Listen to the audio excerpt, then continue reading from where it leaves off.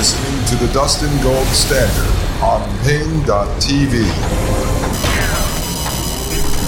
Ladies and gentlemen, welcome back from the break. I am Dustin Gold. You are listening to the Dustin Gold Standard. And this is Pain.tv/gold. Is this not gold, folks? A gold mine of information you get from this show. Feel free to share my show with everyone out there, your friends, your family, folks. I try to provide these source documents for you. I'm breaking this down. I try to separate what is fact from my opinion. I try to do that all the time, ladies and gentlemen. I try to make it somewhat entertaining. I like to mix in my voices. I haven't the last couple of shows, but I'm definitely going to get back to that.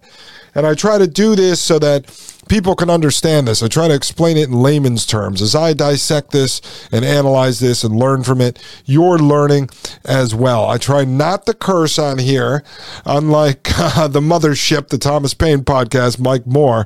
I don't think he can stop himself, folks. He's over there cursing up a storm. I can't even do my impression of Mike on this show without cursing because it won't make any sense. If I'm sitting over here talking about the breadsticks and everything else, I have to start cursing. And I'm not going to do it. I'm not going to be drawn into that, folks. Maybe what I'll do is I'll put out like a 3-minute funny clip or something separate from the podcast so I don't have to mark it explicit. Because if you mark it explicit, then it doesn't show up on Apple Podcasts and everything. So basically no one listens and then you can't get the information out there. All right. Let me just finish up the last one here.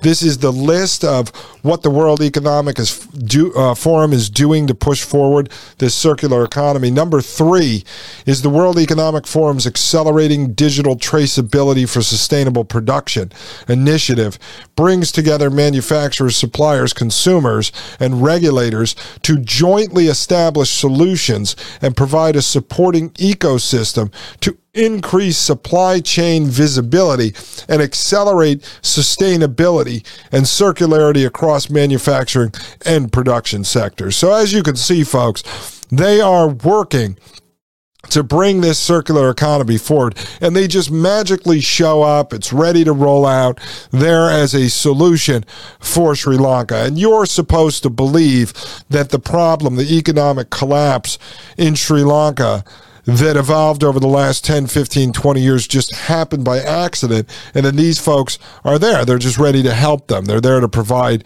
a solution to move Sri Lanka into a rental-based economy where the people will own nothing, but don't worry, you don't have to live in complete poverty. We're just going to take away your ability to own any assets and move you into a rent-a-center model. That's what it is, folks. It's a rent-a-center model. Now, I'm going to get into this video here from Frans van Houten, and then I'm going to explain to you what I call the silver lining in this. As you know, I have said before that the silver lining with the technocracy is that it's a paper tiger. It operates completely and solely on the technology, on the internet. So it literally could be shut down if there was no internet. But there's another one as well. There's another big one, like Wide Awake Jim talks about, that you could collapse the banks, right, by withdrawing cash and throwing off all of their books. Now, that's a possibility, but only for a short window. And I'll get into that. I have a note of it, but let's get through the circular economy, and then I will talk about this before we move on to the next subject. I just need to put this out there so you understand how the original technocracy blueprints are shaping up and coming into full form here today as we speak. All right, let's watch this video. Traditionally, the business model was, I make the product, I sell it to you, you use it, and you discard it. In a circular economy thinking, we take a different notion. We actually will recuperate the value of the product when it comes to the end of its life cycle. We can either repurpose or refurbish the product for another use cycle, or we can recuperate the raw materials from the end product and recycle them so that we can build another product. In circular economy business models, I would like products to come back to me as the original designer and manufacturer.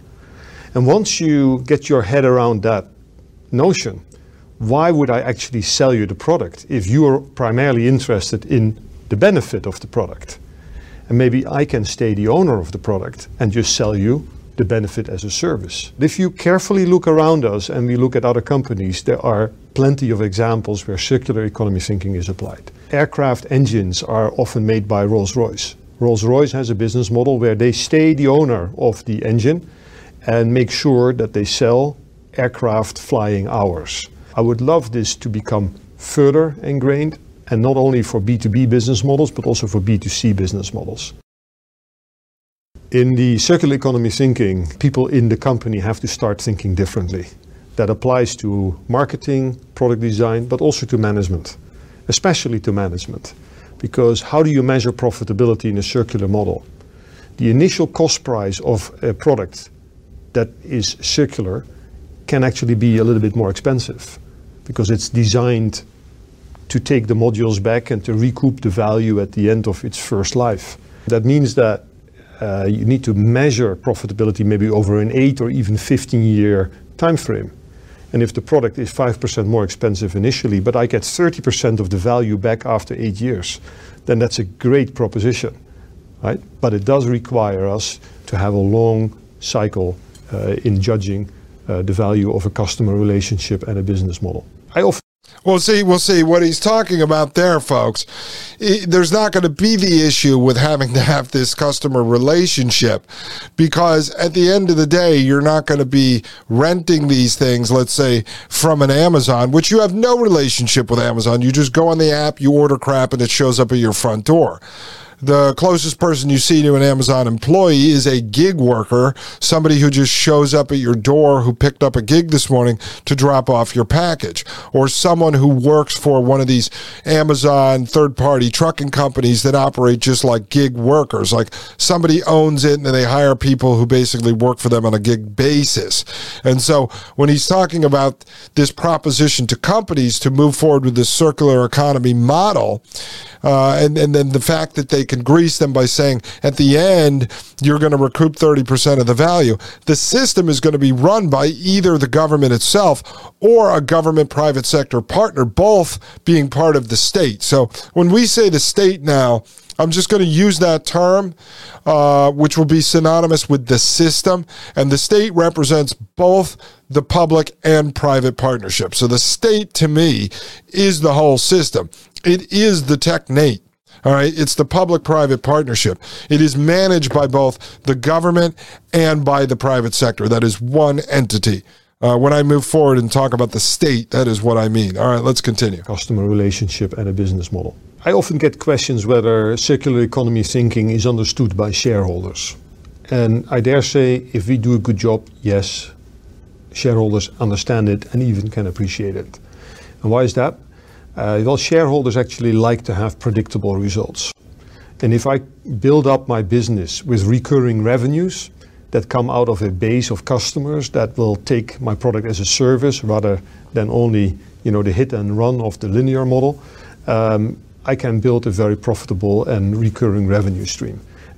Now, let me pause this for 1 second, because when they're talking about products as a service, you guys are probably aware, we covered it a little bit on the show, software as a service, SaaS, right? Software as a service. So the way that works is all of these different companies that you're interfacing with online, let's say you have a small business and you need an accounting software. Right. So in the old days, you'd go down to Staples and you would buy QuickBooks for like whatever it was, $100, $200, $300 on a CD. You'd bring it home and you do your taxes. Now you basically access this through the cloud, so all of these companies now offer software as a service. So instead of you having to go out and hire a developer to build the software that you're going to use to manage your warehouse or manage your coffee shop or manage your point of sale system in your chocolate factory, whatever it may be, folks, you go and you rent this software. So you'll pay them $30 a month, $50 a month, $100 a month, $200 a month, whatever it may be. But the issue that I've always had with that is a lot of these companies end up getting gobbled up. So you may have to invest 20, 30, 50, 100 hours setting up your point of sale system. And then the next thing you know, that company gets gobbled up by a bigger company and they change the system and you have to learn it all over again, or they decide to just shut it down because they're getting rid of a competitor. And so that's the same model that this product as a service is going to be. I mean, don't think this isn't some magical system. This is Rent-A-Center. This is going down to Home Depot and renting a bandsaw. I mean, this is all it is. It's just a giant, huge rental economy. So they're selling this as if it's something new, and it's going to give people access to more goods, more services through this rental-based system. But this is all a scam and a scheme to end ownership. That's what it is. It's ending ownership. And what the selling point to the so-called private sector is, even though they'll be forced into this, is that you're going to go build a leaf blower that's going to cost you $100 to build it. And then you're going to sell it wholesale to Home Depot for $200. So you're going to make $100 off of that leaf blower. But if you run it as a rental service and you charge $10 a day, well, in 10 days, it pays you back your cost of $100, and then you continue to rent it. You're going to make even more money, and in the end, the product comes back to you and you're recouping some of its value. You see, this is what it is, but it's really the main goal is to end ownership. This is so that people, you, me, never get to actually own anything. All of the money that you make or the universal basic income that you're given is then given right to these guys to continue to rent products from them. It's like renting a house every month. Okay, now for some people that model may work, you understand it, but for others, let's say you're renting a house for $2,000 a month. If you had the down payment and the credit to be able to buy a home or buy a piece of property, and you were putting $2,000 a month into that, you're building up wealth for yourself because you're going to end up owning that in the end, and you can sell it, hopefully for more money than you bought it for, or at least being able to keep up with inflation. So over the years, you put $500,000 into that house, maybe in the end, you can sell it for $600,000. But in this case, you'll never own anything. You don't get to build up any wealth. But that is the tenet of technocracy, that you will own nothing. You will own nothing. You will not accrue wealth, and you will be happy. Well, I don't think the technocracy ever said that you will necessarily be happy, but they promise no crime. They promise all of these other things that go along with the utopian vision that they are selling. Let's continue. Shareholders like that. So initially, the reaction may be, let's focus on the quarter, let's focus on the next half year. But long-term investors, value investors, are interested in understanding how the company builds up a recurring revenue stream, which fits perfectly well with the circular economy thinking. All right, up on the screen it says, business model innovation, long-term value creation, service-based business models, recommendations for leaders. Philips is the leader in energy-efficient lighting, but energy-efficient lighting is a little bit more expensive, and maybe up to 30-40% more expensive than traditional lighting. And that puts customers off. We went to Schiphol with a proposition where they can buy lighting as a service. That takes away the initial adoption barrier. It saves the Schiphol Airport 50% of their electricity bill. It gets them a product that lasts up to 75% longer, so they have less replacement cycles and they save labor. And it gives us a relationship with Schiphol Airport that will last many years. It actually reduces my selling expenses, and it continues that ongoing business partnership. All in all, this deal was very profitable, both for Schiphol Airport as well as for Philips. Okay, so you see what he's talking about there is that you go down to the Home Depot, and let's say you see a regular light bulb is $1, and then this energy-saving light bulb is $1.30. So you just buy the regular one because you don't want to spend the extra 30 cents on the one that they say is going to save you energy. Well, what they're going to do is they're going to rent you that light bulb for 10 cents a month. That's basically what they're doing. Now, you can see this is already being worked in here in the United States. They are engineering people into the idea of layaway, or basically on credit without using a credit card and paying interest. You see companies like Klarna, Afterpay, they're embedded inside of Amazon and all of the e-commerce stores at this point. So you might want to buy something that's $200, right? And it'll say, do you want to break this into 4 payments or 6 payments? Most of these, you don't have to really apply for them. They just do it. You have to give them your debit or credit card, and they charge it every 2 weeks, every week, every month. They're broken up in different ways. This is the beginning of getting you used to this concept of not just paying the $200 for the item right now and having it shipped. It's you breaking it up into payments. So you're saying, okay, I can't afford, well, no, you go there to buy it. You're about to spend the $200. And then you say, oh, Klarna says I can give them $20 a week for the next 10 weeks. I'll do that. Boom. They just sucked you into this idea of making payments. That's all engineering, folks. I'm sure you've seen this model. This is what it is. Soon, I'm guarantee you, I haven't done the research on this, but I can guarantee you, soon they'll be doing something on Amazon, and you'll go to buy a toaster or something, and instead of it saying $40, do you want to break this up into 10 $40 payments from Klarna? It's going to say, do you want to rent this for $2 a month on a contract for whatever, 2 years? It's coming, folks. You can see it's coming. All right, when we get back, we'll finish this up. But now you're going to have a solid understanding of the circular economy, which can also be named the you own nothing economy. Circular means you own nothing economy. Maybe it's circular for a butthole, because you're going to be taking it up the rear from these people when you end up owning nothing, accruing no wealth, no assets, because these people don't want you to own a damn thing. Ladies and gentlemen, I'll be right back. This is Dustin Gold with the Dustin Gold Standard right here on Paine.tv/gold. You're listening to the Dustin Gold Standard on Paine.tv. Join the discussion at Paine.tv/gold. You're listening to the Dustin Gold Standard on Paine.tv. Ladies and gentlemen, welcome back to Paine.tv/gold. My name is Dustin Gold, and you are listening to the Dustin Gold Standard. All right, folks, so what we're going to do here is we are going to finish up this video on the circular economy, ladies and gentlemen. I think this is enough of an understanding of how the circular economy works for now.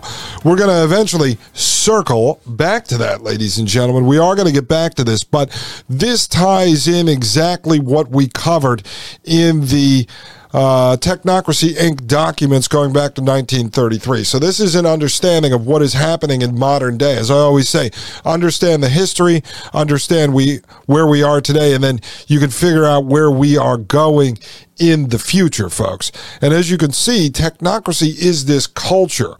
It is this religion. It is embedded everywhere all around us, and it never ends. It never stops. There's no one fighting it because no one even actually understands exactly what it is. They don't recognize the problem. They don't recognize the problem. They just keep grabbing a hold of the solutions that these folks throw at you. All right, let's continue. In healthcare, we design and make medical scanners. Often, $500,000 to $1 million a piece.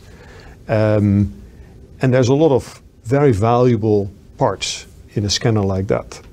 Nowadays, we design so that we can recoup later on from our customers these machines. We take them all back. And then in our refurb factory, we repurpose them and we make them almost as new, and we can sell them to other customers. From a design perspective, we had to design the product so that it would be easy to take it apart. That certain modules would indeed, as the word says, be modular, and they can be reused in the second life of the scanner. Now it says up on the screen, business model innovation, long-term value operation, service-based business models, and then this is recommendations for leaders. For those of you who are considering to embrace the circular economy thinking in your business is to assemble a few people, marketing, R&D, manufacturer, sales, and have a workshop where we clear the plate, we open the mind, and say, what is it that we really offer to our customers? I think you will be surprised on how inspiring that session is going to be. How much energy will be unlocked through that, brainstorm. And I would also advise you to involve your customers. What are they really after from you? What do they value in you? Is it the product or is it the benefit of the product? It took Philips 15 years to get where we are. So don't think that, this is a solution overnight. You will grow into it, I'm sure. All right, and that video was sponsored by none other than World Economic Forum. So you can see they're really pushing this idea of the circular economy, and so they are going to try to work this into Sri Lanka. We're going to have to follow up and look at that story and see what's going on there. But that's definitely one of the places where they're running a test case on this. Wide Awake John's going to talk about Wide Awake Jim is going to talk about some of the places where they're running test pilots on CBDC now, some of the cross-nation state CBDCs that they're testing out, credit cards that are operating on carbon credits. They're testing this stuff all over the place. Eventually, for the system to work, it has to be global. It has to be international. It has to reach across nations. And as you see, if you go back to the original Technocracy documents we covered here, even Howard Scott, the founder of Technocracy Inc., said this. They openly said that they would not be allowed, the people within the Technate, you and I, with our energy certificates, we would not be allowed to do business with, to trade with people outside of the Technate, because our energy certificates would only be used with other people who adopted the energy certificate model. They had to disband the price system model, the capitalism, and move into the new energy certificate model. And that's a way to force everyone into this. And so what we think is going on right now is really it's a power struggle, okay? And it's constantly going on. This is what the technocrats are up against. They have a power struggle between China, Russia, Japan, United States, and others. Who's actually going to be in charge of the system? These guys that sit at the heads of all these different countries, we're talking politicians, heads of state, CEOs, they all want to be in control too. So they're making sure that they're not going to turn over full control to some international body if they're not going to get a seat at the table as well. None of them want to end up having to abide by the rules of the Technate and end up being poverty-stricken like the rest of us, not being able to own anything, not being able to accrue wealth or assets. So that's what we think is happening. Now, I said I would mention another silver lining in all of this. Jim and I were talking today, and this is very, very important. What we're looking at is, as I've told you a million times, we are in this bridge situation now. We are stuck between the third industrial era and the fourth industrial era, right? That's what they're bringing us into, the merger of the biological, digital, and physical worlds. That's fourth industrial era. So we are in the fourth industrial revolution. The revolution is the bridge. It is this time period where they are changing from one system to the next system. Also, you would maybe call that build back better, right? They're in the process of building back better. Better is their image of whatever the fourth industrial era is going to be. And so think of it this way.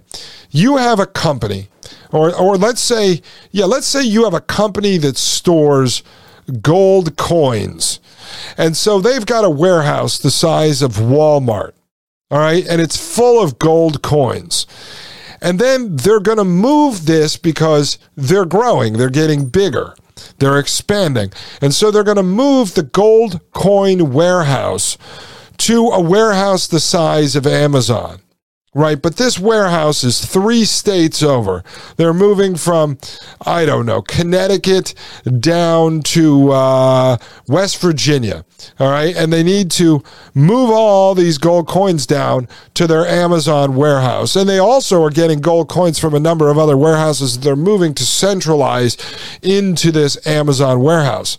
So they don't want anyone to know what's going on because they have hundreds upon hundreds of U-Haul trucks filled with gold coins, and they're moving them from many warehouses from a big giant area to this one central location. Well, that's what's happening right now. They are stuck in this bridge situation where they are moving us from one system to another system. Right now, they have the illusion of a constitutional republic here in the United States, an illusion of a parliamentary system in the United Kingdom. They have the illusion of all these governments going on in different countries. That's part of it. But then they have the illusion of the current form of banking. They have the illusion of the current form of the power structure. And so what they're doing is they're moving all these pieces, all the gold coins from the banking system to the governmental system, from the power structure. They're moving all this stuff into this new warehouse. So they're at a very weak point right now as well, because their new warehouse isn't up and operational, isn't fully secured. They are at a very weak point, is they're moving us over from one operating system to another operating system. You know, you can attack and hack someone when they're changing over, and they don't have the new level of cybersecurity, and they want to keep it a secret. So I think that's what's happening. And you're seeing distractions like COVID land, the high school theater production, like the Ukraine-Russia war, like financial collapse all around the entire world. These are in part helping them bring this new system into place, but they also act as distractions while they're actually setting up the new warehouse. So that is one of the silver linings, and we're going to get into that with Wide Awake Jim, and hopefully if we do this hot wire with Mike over at the Thomas Paine podcast over at Paine.tv/gold, then we'll be able to war game this and talk about it. We really want to get Mike's input on the scam scheme element of this, because there's constant scams and schemes and grifts running within the system. They let everyone in these positions of power make all kinds of money as they're doing that. That's part of their incentive to move everyone over to the full-blown technocracy. So if you think about it that way, they are in a state of weakness right now. This is why we're seeing Bank for International Settlements, United Nations, Klaus Schwab, Yuval Noah Harari, and the rest of these folks really pushing their audiences to move faster. They keep telling them, we have to pick up the pace. We have to do this quicker. You will see what Jim found in the Bank for International Settlement documents, where they're literally saying, okay, we have 10 pieces of this climate hustle we have to move into place. Well, if the people in line don't do it, we have ways to threaten them by basically, we'll tax them more, we'll fine them more, we'll shut down loans we gave them. They have all these ways to force people and corral people into the system. Again, without casting one vote and without firing one shot, they're able to pull this off, ladies and gentlemen. But they are in a position of weakness right now. They just don't want you to realize it. This is why they are working so quickly to get their systems up and operational. But as Jim pointed out to me today, he said this international CBDC is not even close to being ready for prime time. It's going to take them years. So folks, this may be the silver lining that we are looking for. We may have an opportunity to fight back and or an opportunity to break away from their system and start to build our breakaway civilization and secure it from these people when they try to come and take everything. Ladies and gentlemen, I'll be right back. This is Dustin Gold with the Dustin Gold Standard right here on Paine.tv/gold. You're listening to the Dustin Gold Standard on Paine.tv. Join the discussion at Paine.tv/gold.